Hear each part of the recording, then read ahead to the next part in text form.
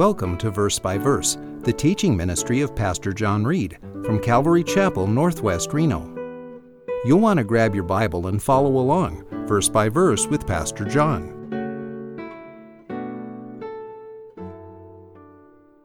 Himself had entered into the heart of Judas Iscariot. I think suicide can be demonic. I think suicide can be a mental illness. I think suicide can be the end of your rope and desperation. I think it's a horrible sin. But I don't see the Bible teaching it's the unpardonable sin. I believe the cross pays for every sin, even the sin of suicide. I believe when you become a Christian, your soul is committed to Christ. And so the devil and his demons will try to destroy your body. I believe Christians are attacked and tempted to commit suicide because the devil knows if I can't have your soul, I can destroy your body so you cannot be used by God and your life won't count. And so I encourage you, fight suicide and that temptation and give your whole self to Christ and live for Him and let Him pull you out of your sadness and your despair and your depression and get counseling from Christian friends, a pastor, a Christian counselor, and you can make it through. Now, let me say about Judas and Peter. They both betrayed Jesus. Judas sold Jesus for money. Peter sold Jesus for his own skin. I'm afraid 3 times he denied, I don't even know him. He's cussing, I don't know the blankety blank. Leave me alone. And the rooster crows. Yes, and they both go running off crying. But Peter comes back. Peter repents. Peter makes it right. I believe if Judas Iscariot came back to Jesus and said, I'm sorry, forgive me, take me back, he would have. That's the key. Come back to Christ. Don't run away from Him. Verse 19. And it became known to all who were living in Jerusalem, so that in their own language, that field was called Hakadama, that is, field of blood. For it is written in the book of Psalms, he's quoting now from the book of Psalms, the writings of King David, let his homestead be made desolate, and let no one dwell in it, and let another man take his office. Peter's really been thinking about Judas. Peter is concerned, we need another one to take his place. We need the original 12 apostles. I agree, yes. But here's my point. Apostles can only be chosen by Jesus Christ Himself. And He empowers them to do great things, miracles, healings, preaching, starting churches, doing incredible things. I believe it's not Peter's place to appoint an apostle. I believe it's Jesus' place to appoint the next apostle. In the book of Revelation, we read about the golden city, the New Jerusalem, and it is built on 12 foundation stones. And each foundation stone is named after the 12 apostles. There are 12. Judas is out, and someone has been put in his place. My opinion, it's the Apostle Paul, Saul of Tarshish.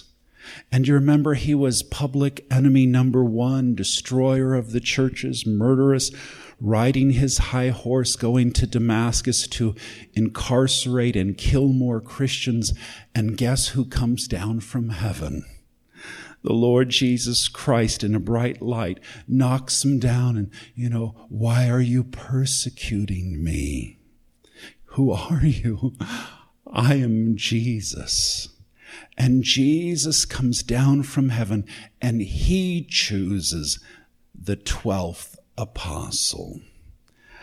Not Peter. I think Peter is goofing up. I think Peter is impetuous.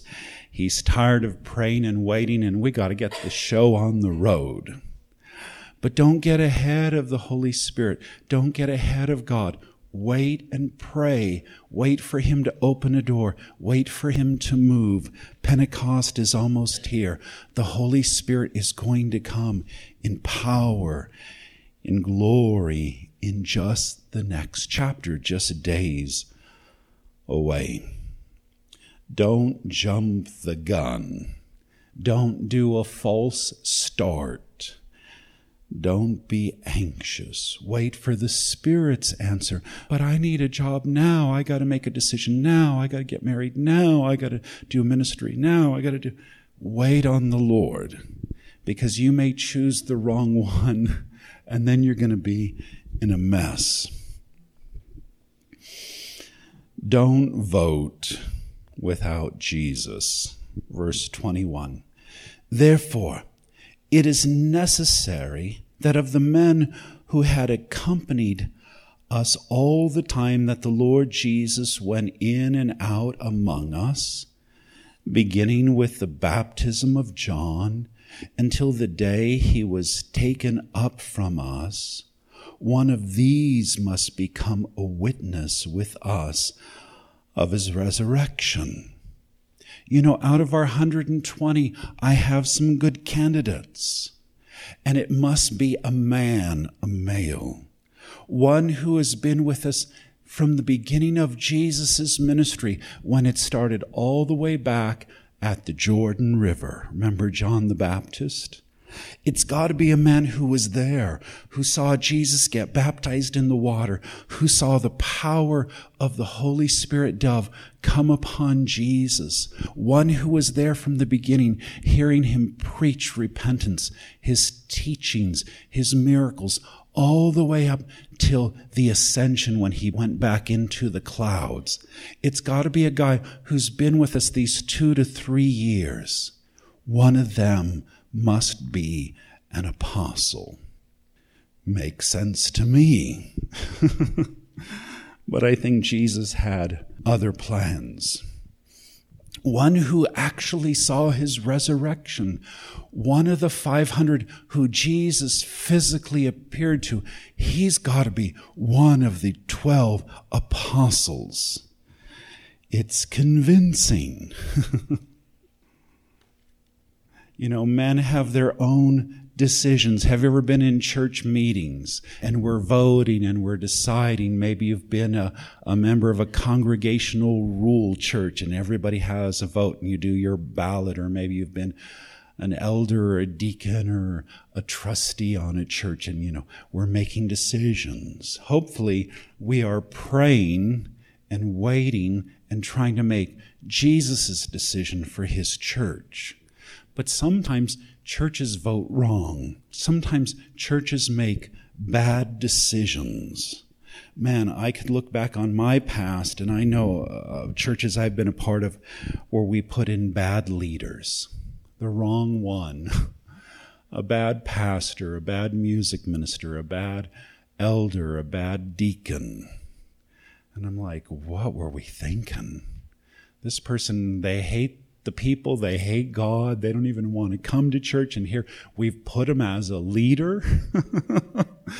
What were we doing? We should have been praying and seeking the Lord and going slow, and we got to hurry, fill the position. And maybe you've been hurt by a bad leader who should have never been appointed by men. It should have been someone that God chose, that God put in. Have you been there?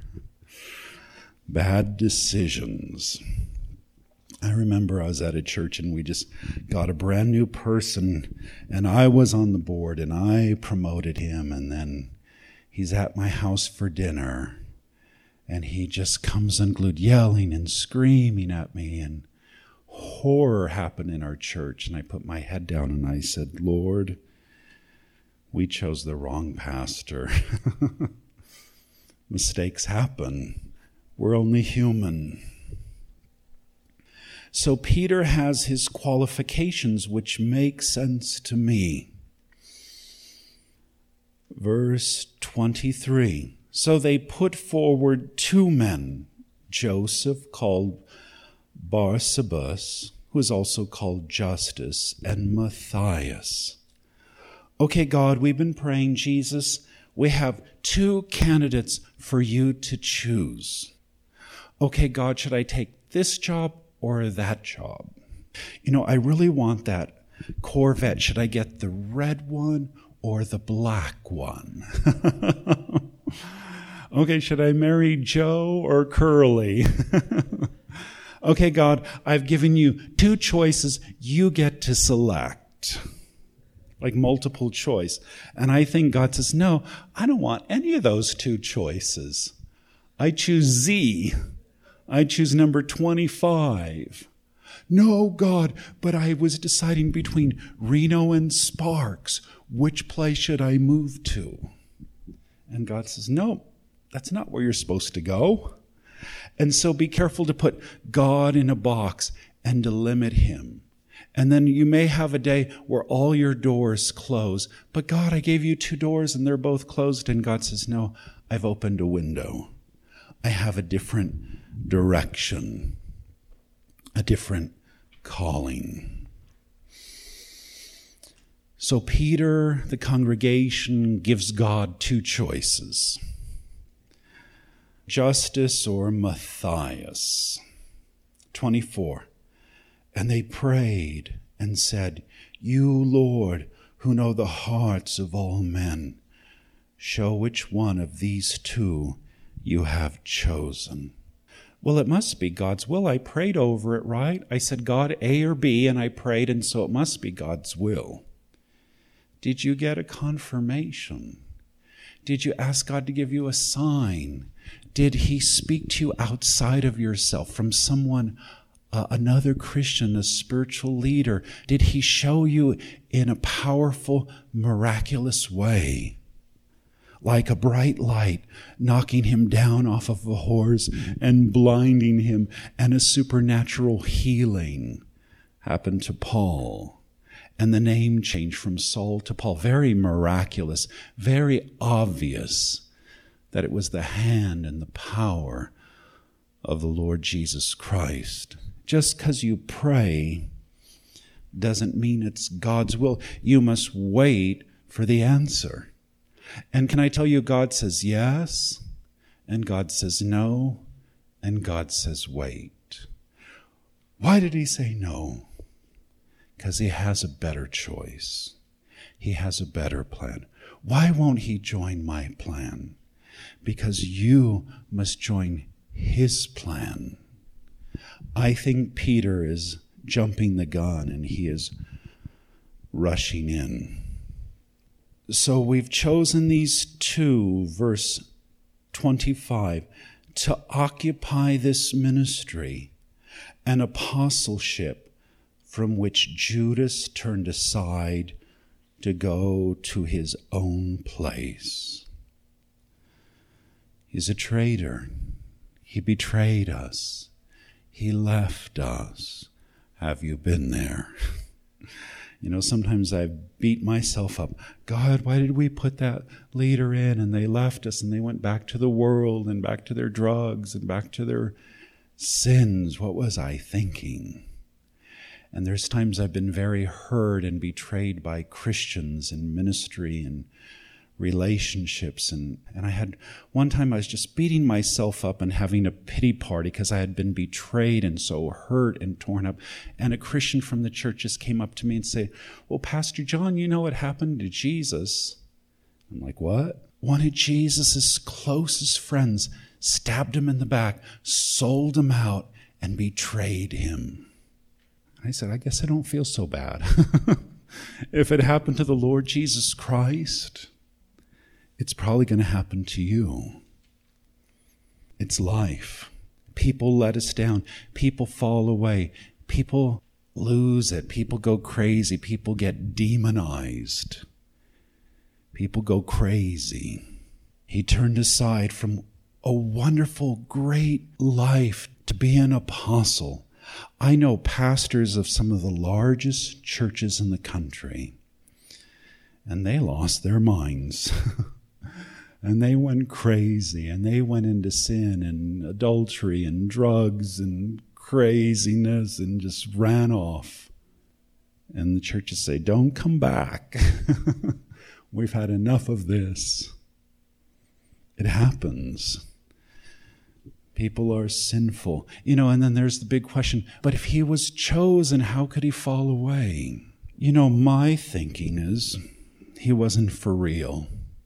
He wasn't a true follower.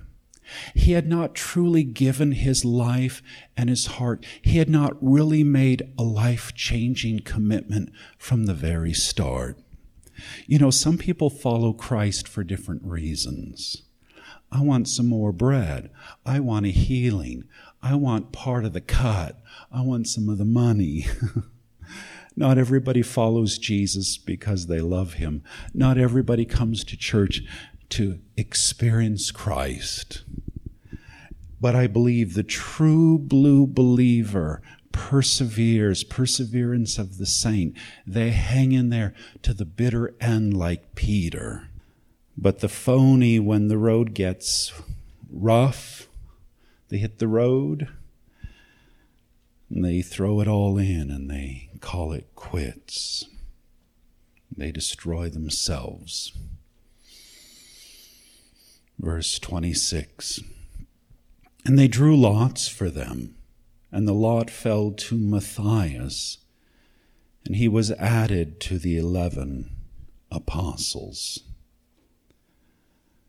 And my reaction is, Matthias who? What did Matthias ever do? Did he do miracles and wonders? Did he preach great sermons? Did he start churches? Was he a great missionary? I don't know anything Matthias did. But I know Paul the apostle, the most horrible, evil sinner, becomes one of the greatest apostles of the church, and he starts countless churches. He writes more books of the New Testament than anyone else, and he leads the church, and he meets with the Council of Jerusalem, and he is the recognized apostle of the church. Powerful apostle to the Gentiles who ushers in missions and reaching out to those outside of Judaism and the Jewish race. The great apostle Paul is definitely Jesus's vote. Now, you could tell God, but I voted and I chose. But Jesus can trump you. Jesus can veto your vote. Jesus can override. And sometimes we make a mess of the situation, and God comes in and he fixes it. And he gives you the right choice. Was it Garth Brooks' unanswered prayers? He wanted to marry this high school sweetheart in his song. But God, I'm praying, I want her. And God says, nope. And then later, God brings that perfect wife that he had chosen. And Garth says, it's an unanswered prayer. God made the best choice. He overrode me. He can do the same for you. Just because the church votes it so doesn't make it God's will. Casting of lots, drawing lots, straws and stones. And it was kind of an Old Testament practice during a New Testament time. I think the church is supposed to wait for the Holy Spirit, for a gift, for a revelation, for a move of God. Stick with Jesus' choice. I believe there are only 12 apostles. A lot of this chapter is very controversial. I'll tell you what I think. I think there's 12 apostles. Oh, but such and such church and denomination and this cult and this group here, they have a modern day apostle. And because he's an apostle, he can add to Scripture, and he's written other writings and books. He's an apostle, so he's over all the churches, and he has authority, and we must do what he says. I think the apostles are dead.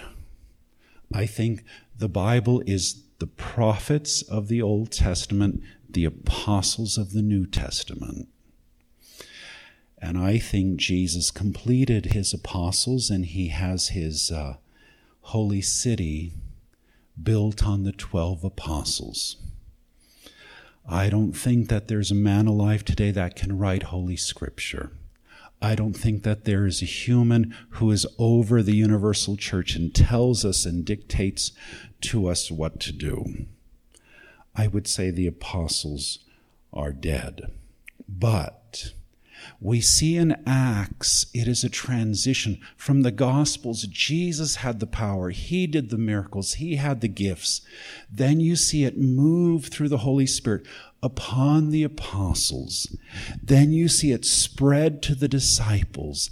Then you see the power of the church.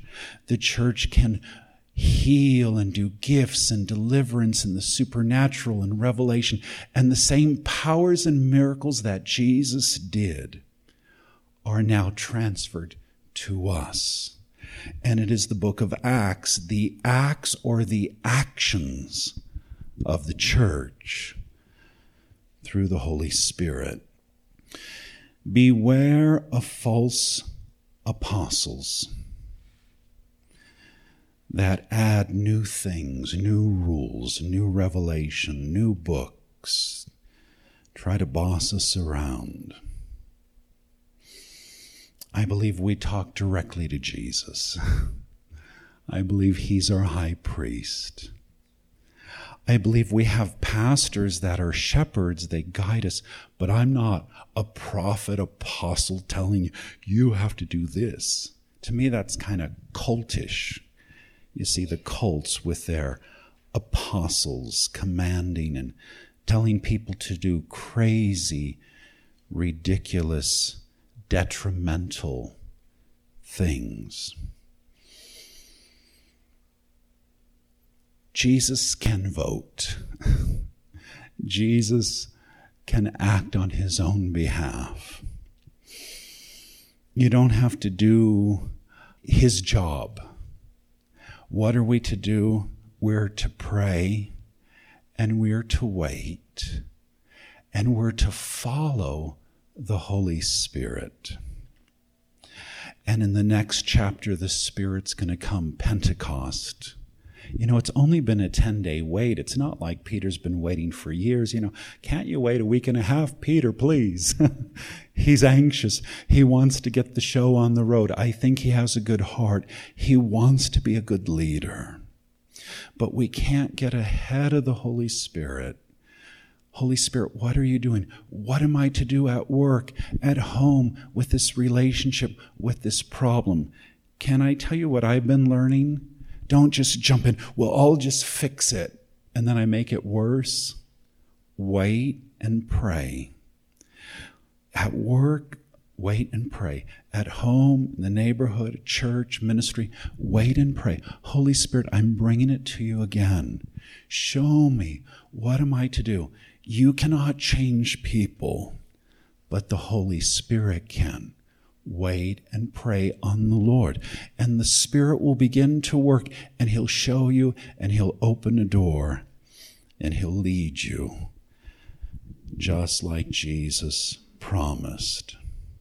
Let Jesus appoint leaders. Let's pray. Holy Spirit of God, may we wait upon you. Speak to us, show us, move in our midst, make it obvious and clear the next step, the next decision. May we refuse to go forward without you. Anoint our paths, direct us, show us the next step. Lead us and guide us with our burdens, our concerns, our worries, our fears, our needs we bring before you, Spirit of God. Move in your church today. For we pray in Jesus' name. Amen.